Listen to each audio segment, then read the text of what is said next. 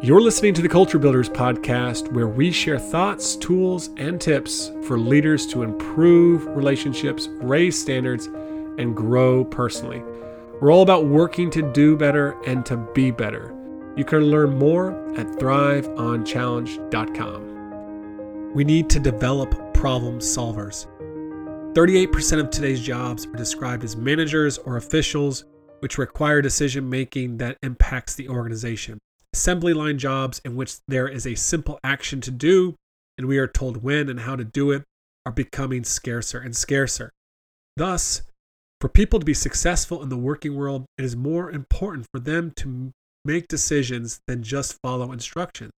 As coaches, we have a responsibility to develop the decision-making ability of each individual. One way we can do that is by empowering them with leadership roles on the team. However, it's important that these are not traditional leadership roles in which they just follow orders, but roles in which they have the autonomy to make decisions that really matter and impact the team. Another method to develop decision-making abilities is by taking an athlete-centric approach to coaching. Asking them rather than telling your players what they should do will get them thinking and put the onus on them.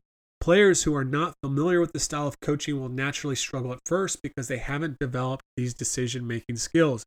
In fact, they are typically resistant to this style of coaching as it really requires more effort and focus from them. So it can be just as uncomfortable for them as it is for you, but within this discomfort is where the growth happens. Stretch yourself, stretch your players.